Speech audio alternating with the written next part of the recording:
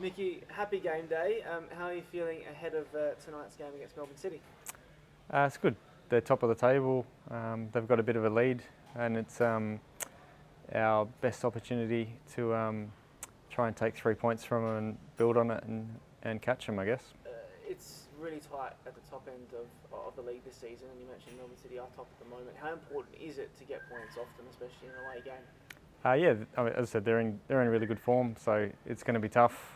It's their home ground, but yeah, I think it will be. If we get in their face, I think we're a good chance.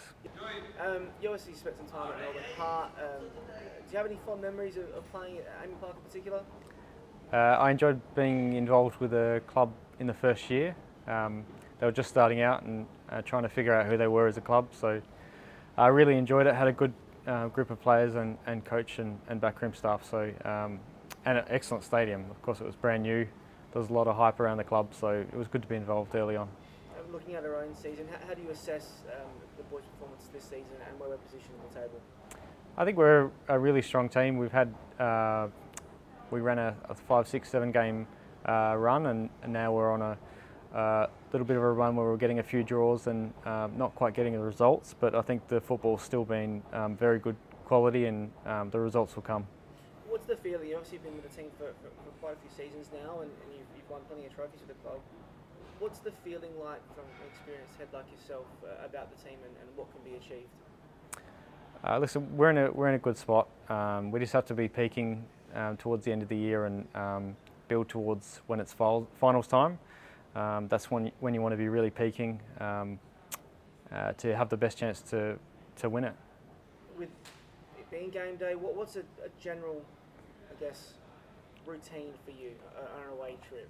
Is there something you always do every time you're away? Is there anything to change it up from when you're at home, or what's the closest? My home is probably a very different schedule, but I just follow the schedule here. So we wake up, have breakfast, go for a team walk, have a bit of a kick around, then we'll have our lunch and a bit of a video on what's happening in the game, and a bit of a pre-match meal, and off we go to the stadium for the game. How have you found the real South Australian, I guess, I was getting back to South Australian roots with the coaching staff and Carl and Ross and Eugene, a former teammate of yourself, of course?